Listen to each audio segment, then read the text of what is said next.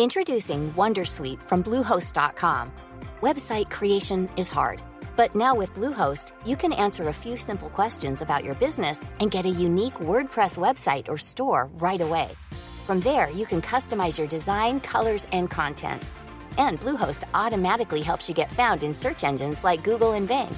From step-by-step guidance to suggested plugins, Bluehost makes WordPress wonderful for everyone. Go to bluehost.com/wondersuite. Say hello to a new era of mental health care. Cerebral is here to help you achieve your mental wellness goals with professional therapy and medication management support. 100% online. You'll experience the all-new Cerebral Way, an innovative approach to mental wellness designed around you. You'll get a personalized treatment plan from a therapist, prescriber, or both in a safe and judgment-free space. Your Cerebral therapist or prescriber will outline a customized plan with clear milestones along the way, so you can get to feeling your best. With Cerebral, you're not alone in your mental health journey. We're here to empower you to live a fulfilling life. So take that first step towards a brighter future and sign up today at Cerebral.com/podcast and use code ACAST to get 15% off your first month. Offer only valid on monthly plans. Other exclusions may apply. Offer ends July 31st, 2024. See site for details. Ryan Reynolds here from Mint Mobile. With the price of just about everything going up during inflation, we thought we'd bring our prices down. So to help us, we brought in a reverse auctioneer, which is apparently a thing. Mint Mobile Unlimited Premium Wireless. How to get 30, 30, bit to get 30, bit to get 20, 20, 20, bit to get 20, 20, bit to get 15, 15, 15, 15, just $15 a month? Sold! Give it a try at mintmobile.com/switch. $45 up front for 3 months plus taxes and fees. Promo rate for new customers for limited time. Unlimited more than 40 gigabytes per month. Slows full terms at mintmobile.com.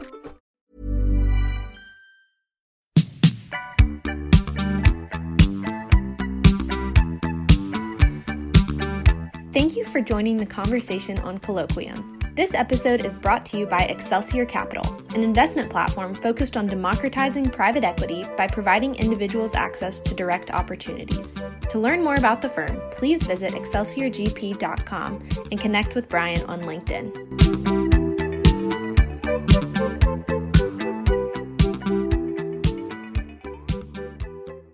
Hello and welcome to the conversation on Colloquium. Today I've got what I think will be a really fun guest, Carl Lukach, with me. Just to set the table, Carl is, I don't know how to best put this, we're in the middle of kind of COVID Delta. They are our pod family's father. So my best friend in Nashville, or one of my best friends, his father is Carl, and was kind enough to come on the show. So thanks so much for joining us. Sure. Great to be here, Brian. Absolutely. So let's do kind of background and a little bit of biography, kind of where you started, where you are now, before we get into some of the talking points that I want to hit on. Okay, sure, Brian. I guess in a capsule, I'm a financial professional, I guess I should say, a business executive, recently retired. I started out a long time ago in public accounting with PwC. Learned that industry, learned, accounting and auditing and tax, and then moved to a global corporation, which was my goal, DuPont. And I spent over 30 years there in a wide variety of assignments, both finance and business, commercial oriented, during which I spent with our family working and living in Asia Pacific 2 different times for a total of about 12 years, living in Tokyo, responsible for Asia Pacific. And it's a real wide lens opener for me on business and the world.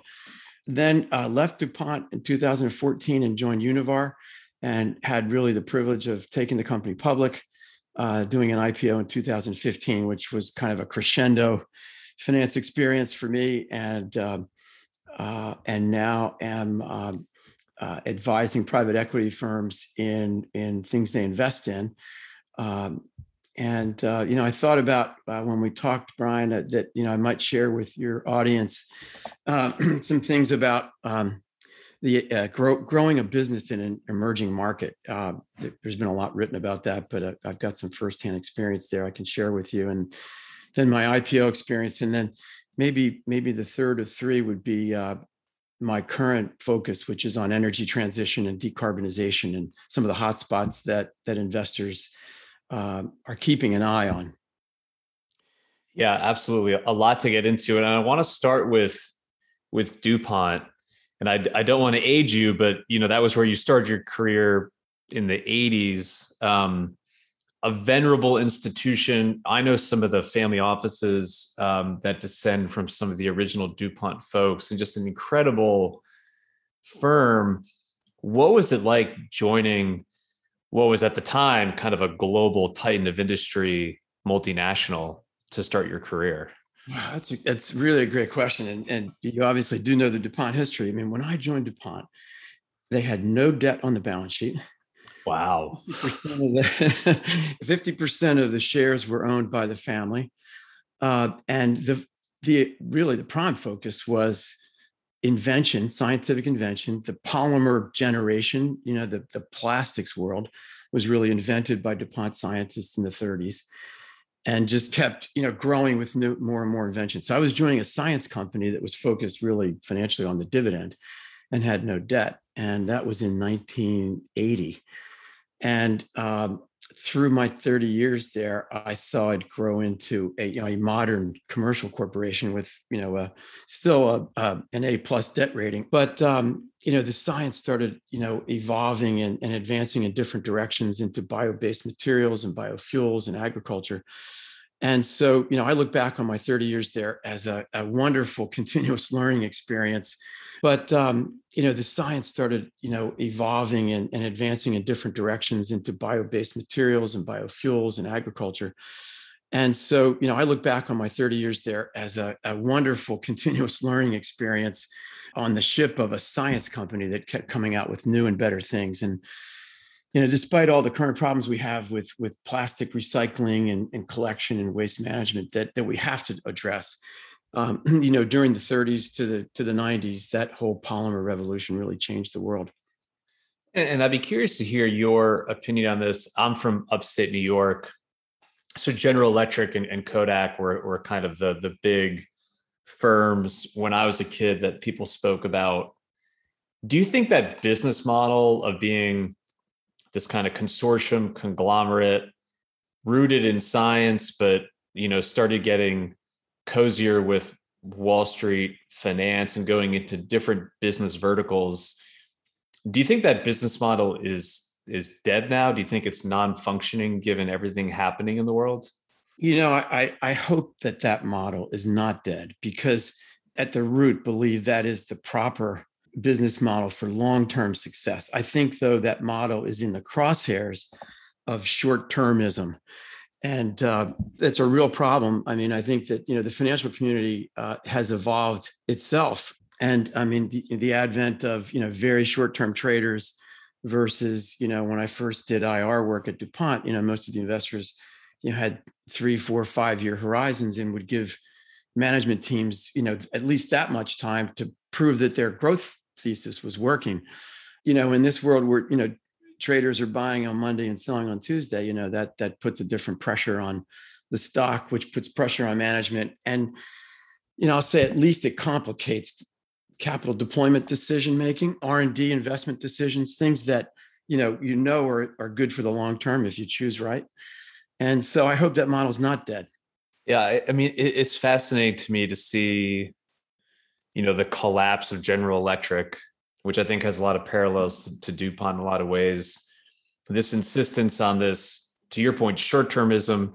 I think when I started understanding financial markets was, quarter to quarter, but to your point, it's almost become daily now. And it's very hard to have long-term strategic thinking. And plus this continuous dividend at first was really a huge value proposition to the shareholders, but now it's almost become a burden to some of these firms where it's like the third rail. You can't touch the dividend, but ultimately it's taking away from shareholder value in a lot of ways. Yes, absolutely. I'm kind of anti-stock buyback and pro, reinvest the cash earnings of the company for future growth. I mean, that's management's job, really, to grow the value of the enterprise. And if you're rubbing nickels together to pay the dividend every quarter, then you've got a whole different agenda, really. And given where inflation is, I think it's kind of a losing proposition these days anyways, with how minuscule dividends are. I think the average S&P I saw this morning the dividend for kind of the S&P index is 2% right now. I mean, why bother sending the cash out in a lot of ways? And when you look at what Bezos has done and said that, they're going to continue to reinvest into the company to grow long-term value, it seems like tech companies are going to almost an old school playbook of how to grow the firms. What do you think about that? I should have said earlier in the bio, I've done a lot of work in investor relations for DuPont and worked with activist shareholders and all that. And my best conversations with investors were the ones, what we're getting to, which are about, what's the long-term growth plan that management has for the company, and how are you going to, what are the key initiatives that will project the company into that growth. What are the risks? What's the competitive dynamics of the landscape? And then, show me, management, the metrics that the investor, can use to measure your progress. Investors that talk to us that way at DuPont and at Univar, those are the ones that I paid the most attention to, because, I used to say to myself, they get it. That's what it's about. And they dialed way down, the conversation about, well, it's September now, how's the quarter coming? How are the numbers coming in, for the quarter? And yet, the reality is that, if they're investing other people's money, and the company does have, a quarter different from what the street expectations are, it moves the stock, and they're accountable to their constituents for that. So it's a real stalemate. So, I believe in the business fundamentals, right? I mean, what's my product or service? How am I going to create sustainable competitive advantage versus the other players in the field? What end markets am I going to choose to play in, and what not? Because strategy is all about choices. How much capital do I need? How much human capability do I need? Something that I think is not looked at enough by investors. And then, what are the metrics that are going to measure progress? And do we have to adjust course, during the time period of executing that plan? And how did it come about that you pivoted to Southeast Asia internally within DuPont? Were you agitating for that? Was that a voluntold situation? Was that just part of the corporate culture that if you wanted to progress, you needed to spend time at various firms or various locations within the firm? Great question. Okay, so a couple of things. I think maybe I was more the precipitator of it. I mean, I've always felt myself kind of the Marco Polo of our family, and wanted to get out and see the world, which was one of the reasons I joined DuPont. To have a family, raise a family, and see the world. And I got a chance in 1989 to move to Tokyo with 4 young children and be the CFO of the DuPont Group in Japan, which was at that time about a $2 billion enterprise, a $1 billion trading company, and $1 billion of sales through about 15 joint ventures. And it was so exciting. Every day was, you didn't want to end. And I thought, gee, this is real business. And I was there 6 years and came back and ran a business for DuPont, and then got another chance to go back as the head of Asia Pacific in 2008 through 2012. And at that time, I mean, this was, just, I like to say that I took off from Kennedy Airport on the day that Lehman collapsed, right, in 2008. So, thanking my lucky stars that I was heading to the growth part of the world. Is that really true? Is that the day that's the day when the world blew apart? Wow. Oh yeah, my wife and I were on a plane to Tokyo, and here China really didn't dip, with the whole financial crisis from 2008 and 9, and DuPont had the exact right products for the automotive industry, the electronics industry. Solar panels were coming up, and that silver line within the solar panels is a DuPont product called Solomet. We had most of the market, so we had everything, including agriculture, herbicides, pesticides, insecticides that were right for the Asian crops. And so we were growing well in China. India was coming up fast. And we spotted ASEAN, and and I thought the headquarters really wasn't even aware of ASEAN on the map. And we had about $500,000 in sales, and we grew it to 1.5 billion in 4 years. And it was, one of those highlights that you get in your career that you look back on and see, that was really fun. That was great, and what went well and what didn't. And I look back on that. It was a great highlight. So I want to dig a little bit into that juxtaposition that you just talked about. I think the timing is fascinating. You're leaving to go really embrace this globalization theme that you had clearly seen playing out within DuPont at the same time that the financial markets were essentially going haywire. Was that a trend, that globalization that you saw playing out internally, that you want to be on the vanguard of internally? Not really. I wasn't that smart. I mean, it was really just a chance. It was there's a lot of luck in your career, and an opportunity came up to get the top job out there in the growth region of the company. So it's like, an athlete getting a chance to go to the Olympics. It was just, sign me up. Our CEO at the time said, Carl's bags are packed and at the curbside, the day they gave me the chance to go out. So it was more personal. And, I wanted to get ASEAN on the map. And, maybe I'll share with you, Brian, that at that time, some very wise executives at DuPont, the CEO, the COO, and the head of technology, took me aside and said, and they gave me the same advice. I don't know to this day if they collaborated or not, but they said, look, you've got so much energy, you're going to burn out. You'll have a to-do list of 100 opportunities. And they encouraged me to take some time to figure out, really with data and with other viewpoints, what the top 3, 4, 5 priorities should be for growth in Asia for the company. And, power up the resourcing and capital there. Figure that out, right? And in my career to that point, I had done it through energy and getting a lot done. And that was a change for me. And so I gathered our 17 country heads together, and we went about to figure out, what the needle movers would be. And we, after a lot of arguing and data getting and deliberation, we landed on 3 things. One was that our company was trying to push out to Asia US products. And the Asian customers, especially in the emerging markets, had different needs, different price points. Some were cutting corners, and they wanted just good enough performance for local markets because of the economics, the affordability.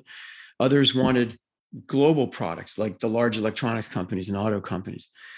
And so we weren't connecting our research power. And DuPont had thousands of PhDs, and they weren't connected to Asian customers. So that was number one. We got to get more new products in Asia that are tailored for Asian customers. The second one in ASEAN was, I had a sales force of hundreds and hundreds of new college graduates that had never sold before and really had never worked for a global company. And so they needed training big time. And so we put in place rapidly a sales training effort that took about 9 months, trained 500 plus people, and sales started immediately going up as they were more professional in their approach. They knew how to price better, and that worked really well. And then the last of the 3 was powering up on the strategic accounts, because one of the dynamics you're probably aware of is that at that time, China was, I guess, probably in maybe the 25th year of its economic miracle, and manufacturing factory sites were starting to shift out of China. That there were other problems coming up, social problems in China, that made certain parts of ASEAN look more attractive. Thailand, Indonesia, Vietnam, especially Cambodia. Singapore was the headquarters and of ASEAN. And so we powered up a sales, marketing, and technology team that went to Samsung, LG, Hyundai, Toyota, Panasonic, Canon, and said, look, we see you shifting to ASEAN. We will be there with the right products you need as these new plants come up.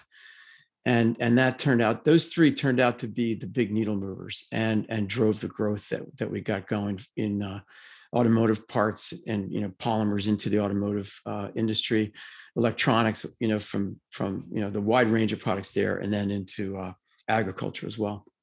So I want to go to the other side of the coin, looking back on it, doing the postmortem, what do you think you got wrong? Well, I'd say that we probably had to spend this will surprise you, probably too much time on ethics and appropriate behavior. We had a new workforce that, we have a strong, DuPont has a very strong culture on doing what's right and legal compliance.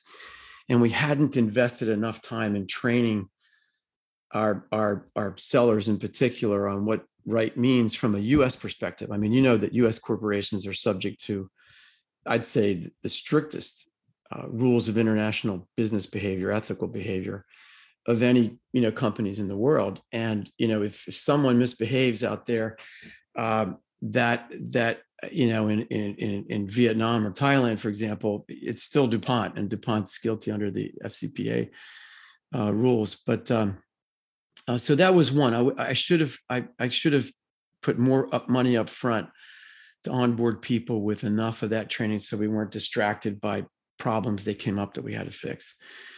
The second one was, our decision-making process around investing, hard dollars for sticks and bricks investments in Asia. I wish I was more successful at convincing headquarters for some of the projects that didn't get funded.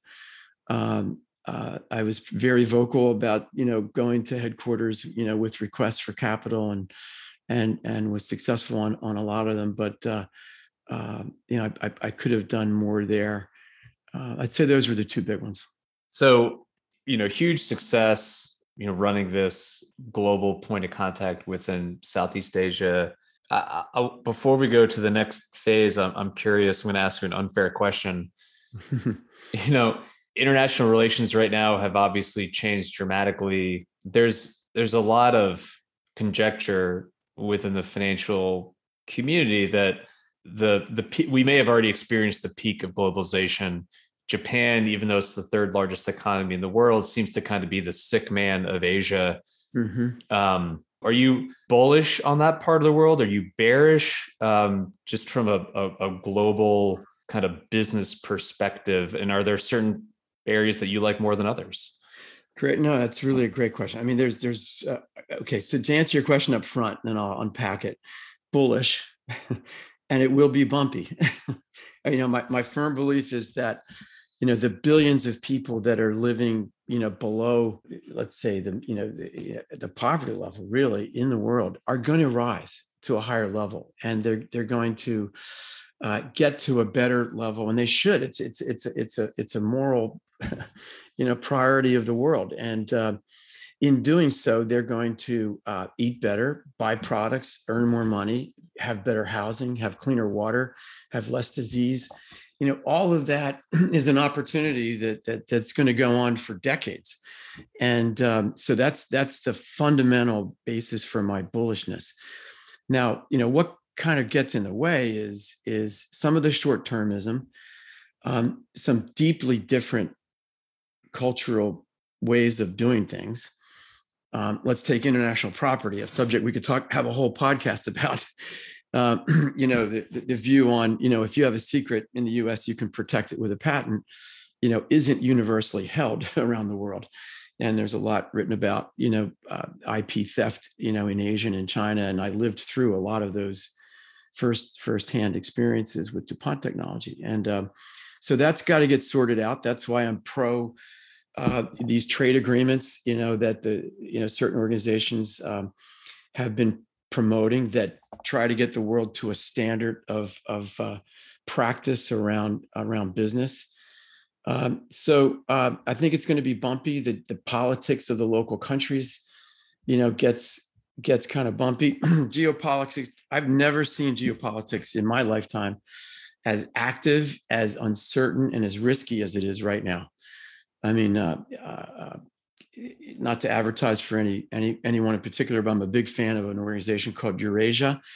Ian Bremmer, who's on the news quite a bit, his team has great foresight into what's happening out there in the world, and has great bearing on U.S. investors, because these are forces that I think are going to be more visible and more in the news from the last, say 30, 50 years of American dominance, in industry, and bringing American products, out to the world. So I think that all that's shifting. If you look at, back again to the foundation, I mean, the rising level of living standard is underway, and it's going to continue, and it's a great thing. I tend to agree with you, but I do think there's going to be some some stumbling along the way for sure. So let's pivot to kind of that next stage of the career. How hard was it to make a move after being at such a huge global institution for 30 years to go on to the new adventure of taking Univar public? It was really an easy transition. A friend of mine from DuPont was the CEO at Univar, and asked me to come out, and I'll never forget that phone call. He said, "Hey, would you like to come out and kind of lead our IPO that's coming up here soon? We're private equity owned." And I like going to Japan the second time. I mean, it took about 10 seconds to think through that and say yes. And because as a financially trained person, and spending at least half my career in finance, the IPO is still, I think, despite the competition from SPACs, and that's a whole nother topic that I'd love to share my views on with you. It's sort of my views on it is sort of happening in the real world right now, anyway. But the IPO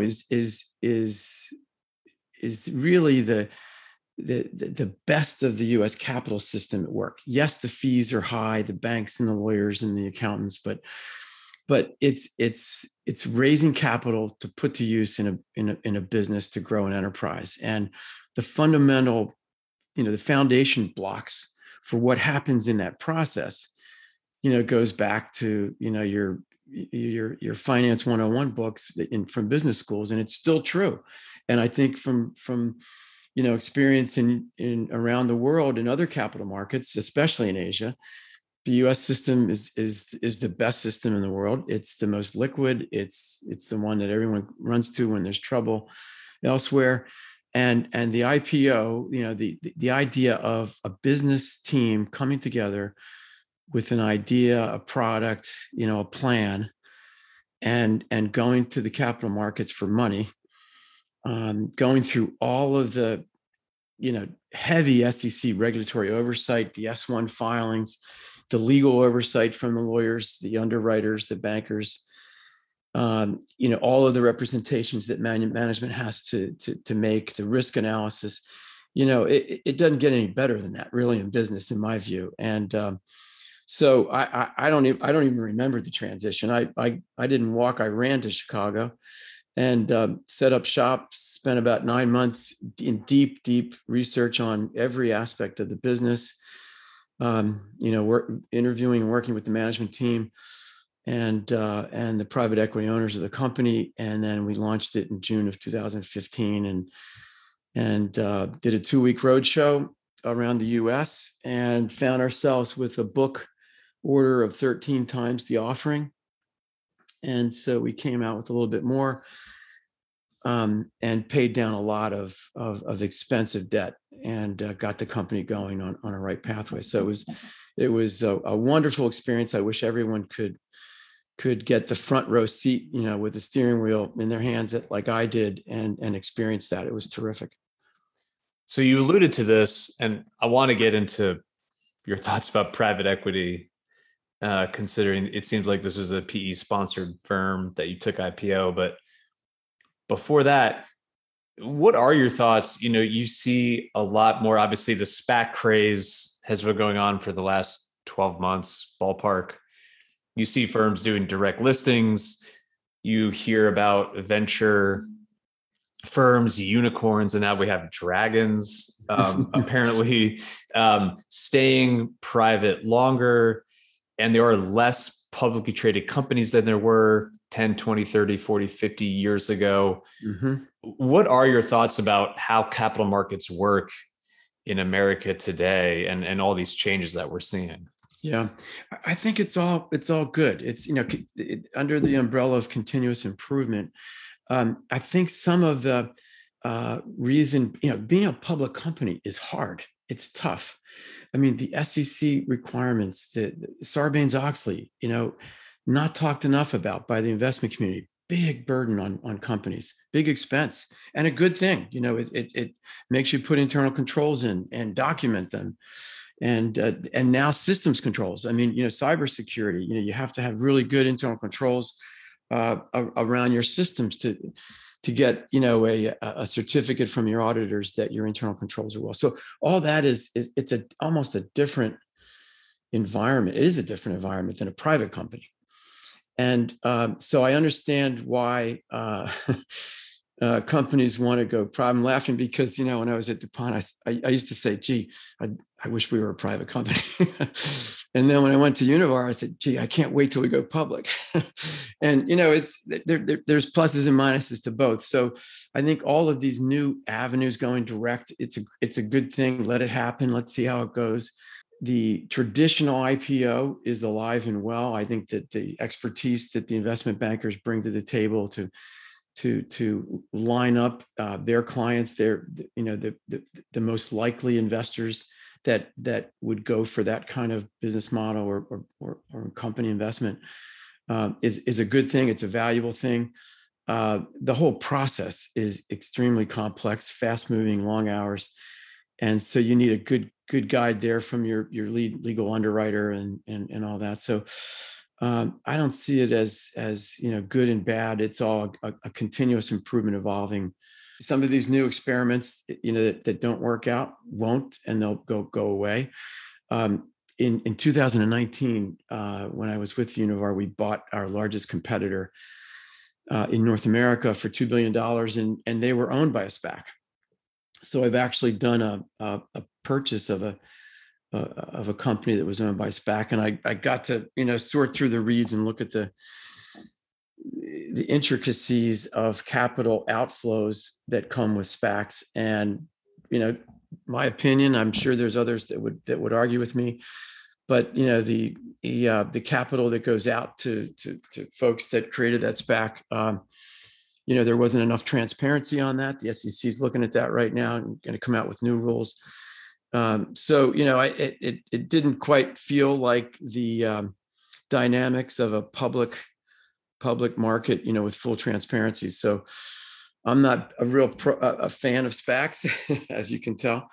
But I let the market answer that question. I think it's starting to answer that right now. You probably saw yesterday's Wall Street Journal in depth on that the SPAC stocks as a group were down 25% year to date versus the market's up in the teens. Yeah, I tend to agree with you. I mean, I think more market participants is better, right, for everybody. And I had a friend of mine, he's an old Wall Street guy, say that if Wall Street has a financial product that has an abbreviation or an anagram or some kind of shorthand, and you don't fully understand how it works, it probably means you as a retail investor should stay away from it. Good advice. Very good advice. Which, I think is pretty good advice. And for a lot of, astute folks, SPACs are probably great. For a lot of, companies, it's probably a nice way to unlock liquidity. And that I think transitions to my next topic that I want to get into here with you here is the advent and the rise of private equity. Certainly during your career, mm-hmm. it must be fairly dramatic, considering when you started at DuPont in the 80s and it wasn't even an asset class, and now it seems to be the whole economy. Yeah. Well, I'm glad you raised that up, because I'm working. I retired from Univar at the end of last year, and I'm now an advisor to 4 private equity firms. And having worked for one of their companies as CFO of Univar, that gave me a certain perspective on how they operate. But now, even more on the inside as an advisor, I work with four great ones. And, when we have, our Zoom calls about potential investment, it's that conversation that I mentioned earlier in our discussion today. It's about the fundamentals. What is the growth thesis of this company? Why are we attracted to it? What do we think we could do that the management team or the current owners are not doing that can raise the value of that enterprise? And having a willingness to spend 4, 5, 6, 7 years at it versus a couple of months. That's business. That's business, the right way for business investing. So I think it's been a great add-on. I know there's been now, there are thousands of them, right? And they come in all shapes and ranges of behavior. There are, those that misbehave and more shoot from the hip. But, I've been fortunate to not get too tangled up with ones that are like that. So I think you have to be, do your due diligence as an investor and pick the ones that meet your view of how to invest correctly. And the way we're going about it with the four I'm working with, I'm enjoying very much, because it's that longer term view that's focused on business fundamentals. Coming out with a product or service that is better than the rest, that you can sustain that advantage. How do you create that advantage and sustain it? And then how do you grow into markets and geographies that you're not in today? And then, I'll tell you, not the secret, but the most talked about topic in those conversations, might surprise you, is people.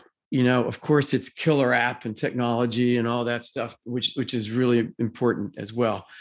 But it really is about people. Do we have the right CEO?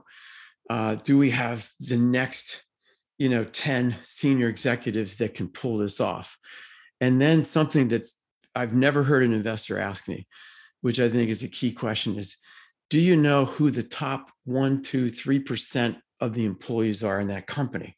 That really, if they departed, the company couldn't operate. It would collapse.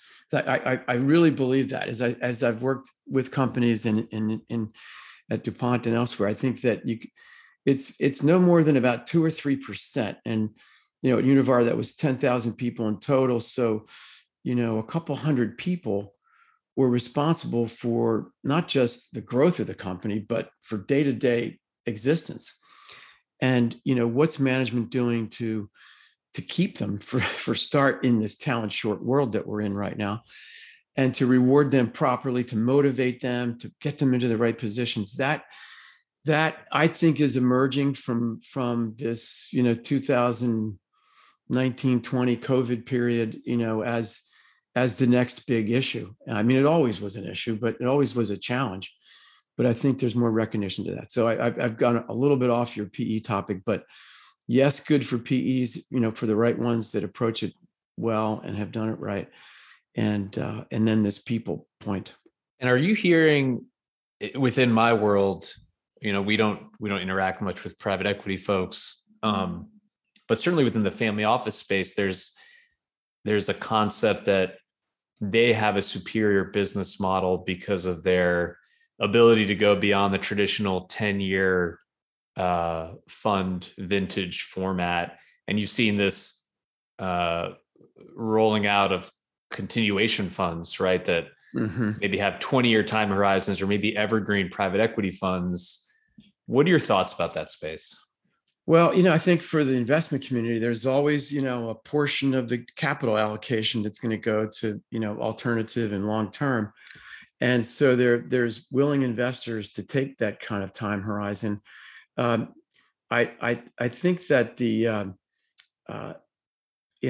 20 years is kind of a long time, but maybe a thematic fund that sees multiple sort of knock-on investments as an industry develops.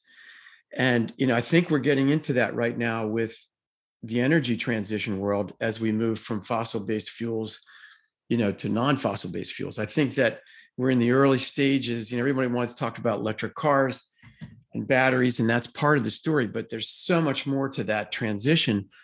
And, a 20-year fund that makes knock-on investments as that technology advances and new inventions come along, could be a very good model for the future. So, I think that part is all good. I'm not wild about the, invest and come in with a wrecking ball approach. Some do that, but no, I think there's a place for it. I think that we're evolving in that PE. I'm not sure about, the competitive advantage on the 10-year point, but I think there's willing investors to go that long.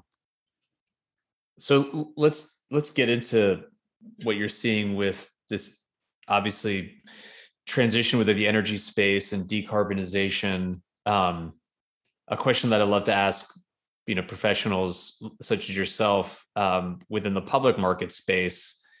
I mean, what are your best ideas right now? What are you seeing that are some of the most exciting places to deploy capital today? Well, that's a tough one because I'm a student. I mean, there is so much new happening in this area that, I haven't invested yet. I know there's ETFs popping up. There's some stocks that, jumped out early. The hot topics there have been electric vehicles, the whole Tesla stock story, and then the trucks stories that are coming behind it, new EV cars, solar and wind, they get all the press. But if you go deeper, I put my student hat on, and what I'm studying are things like this is the second phoenix rising of hydrogen fuel cells. Hydrogen, it's got a lot of science ahead to pull this off, but could be it's if you've seen, there are some hydrogen fuel cells in California now that and the Japanese car makers have some models out. There are very few stations though to revive them, but the exhaust coming out of a hydrogen fuel cell car is water, so it's a perfect solution to CO2 emission elimination. The problem with hydrogen is that it is very, very light and volatile, and it was used as a bomb when you contain it in a shell. So it's tough to transport, and but there's science popping up to convert it into ammonia, which is less volatile. Ship it in ammonia. There are some exciting ideas popping up in other parts of the world. I think Europe's in the lead. Up in the northern part of Europe, they have floating solar panel platforms that are in, I think, the North Sea or somewhere, but that are converting sunlight into electricity to power up the electrolysis process to separate salt, basically the H in H2O, separate the hydrogen from H2O from salt water, capture that hydrogen, pipe it onto the shore, on land, and use it in marine terminals to fuel boats. That's coming up pretty quickly. So there's so much to keep an eye on. Battery technology, really hasn't moved in 50 years. A lot of great companies have taken a shot at it. How do you come up with something better than the cathode anode process that we've had for so long, that doesn't weigh so much? And so that's yet to come. Carbon capture and sequestration is talked about a lot, by the oil industry. I firmly believe we do need to reduce the amount of CO2 going into the atmosphere. The World Economic Forum has great materials on this, and it's a whole study of all the goals that are out there, and the world is really rallying now. I think the right way in this direction, but it's a 20, 30, 40 year mission here. And how can we, in the short term, reduce the amount of methane that's being spent into the atmosphere from industrial processes? And with my background in chemicals and chemical companies, some of the investments that pop up that we look at are technologies to eliminate that emission or reduce it. Catalyst technologies, and then there are things, as it sounds almost very fundamental, but fans to suck the CO2 out of the air, to pull the air out of. Canada's got some leading pilot plants up and running doing that right now. Chemical catalysts, recycling of plastics is here and now, and moving to a wider range of plastics. And the biggest barrier there is the collection process. And not all of us humans are good at separating our recyclable from non at our homes. The industrial world not doing that. How can we get that done and advance the technology around reprocessing materials back into its ingredients? There's a lot going on. You're probably familiar with, there's a new startup in Silicon Valley, I think, that is the former chief technology officer from Tesla, who is going after now with his own company, the recycling of those car batteries, and is aiming at, something like 90% plus recyclability of the materials that were used to make that battery, which is a very good thing because of the environmental footprint that it took to make that battery in the first place. So those are kind of the hot spots that I'm really a student at, and I read a lot about it, and I'm just inching my way into it. And I think that especially for investors that can take a longer term view, there will be plenty of opportunities. There will also be plenty of short term stocks that run up real fast and maybe do the opposite not that long after. So you've got to sort through the fact from the fiction on the technology side. And along those lines, as we finish up here, if your children are my age and older, so but maybe if you were talking to your grandchildren, right? Your little guy Brooks is the same age as my oldest. They're 8. They're in 3rd grade. They're best buddies.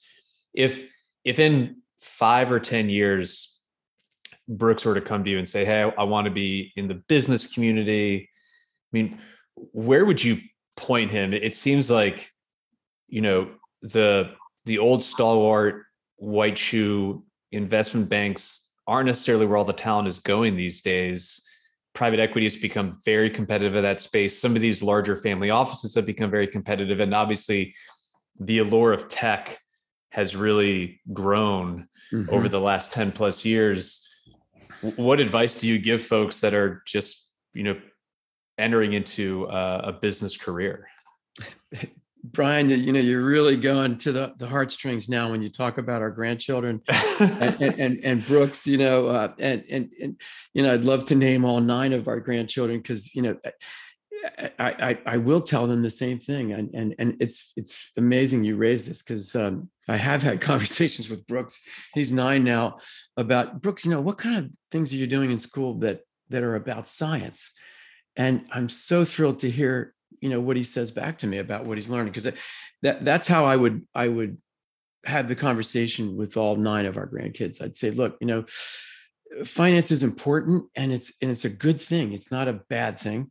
The financial markets will continue to evolve, and investment banking has a big lure attraction right now, and has for a decade, and maybe that'll continue, maybe it won't. I'm aging myself, but when I graduated from college, there weren't investment banks, really. There were merchant banks over in Europe, and, public accounting and the big 8 CPA firms was the corporate finishing school.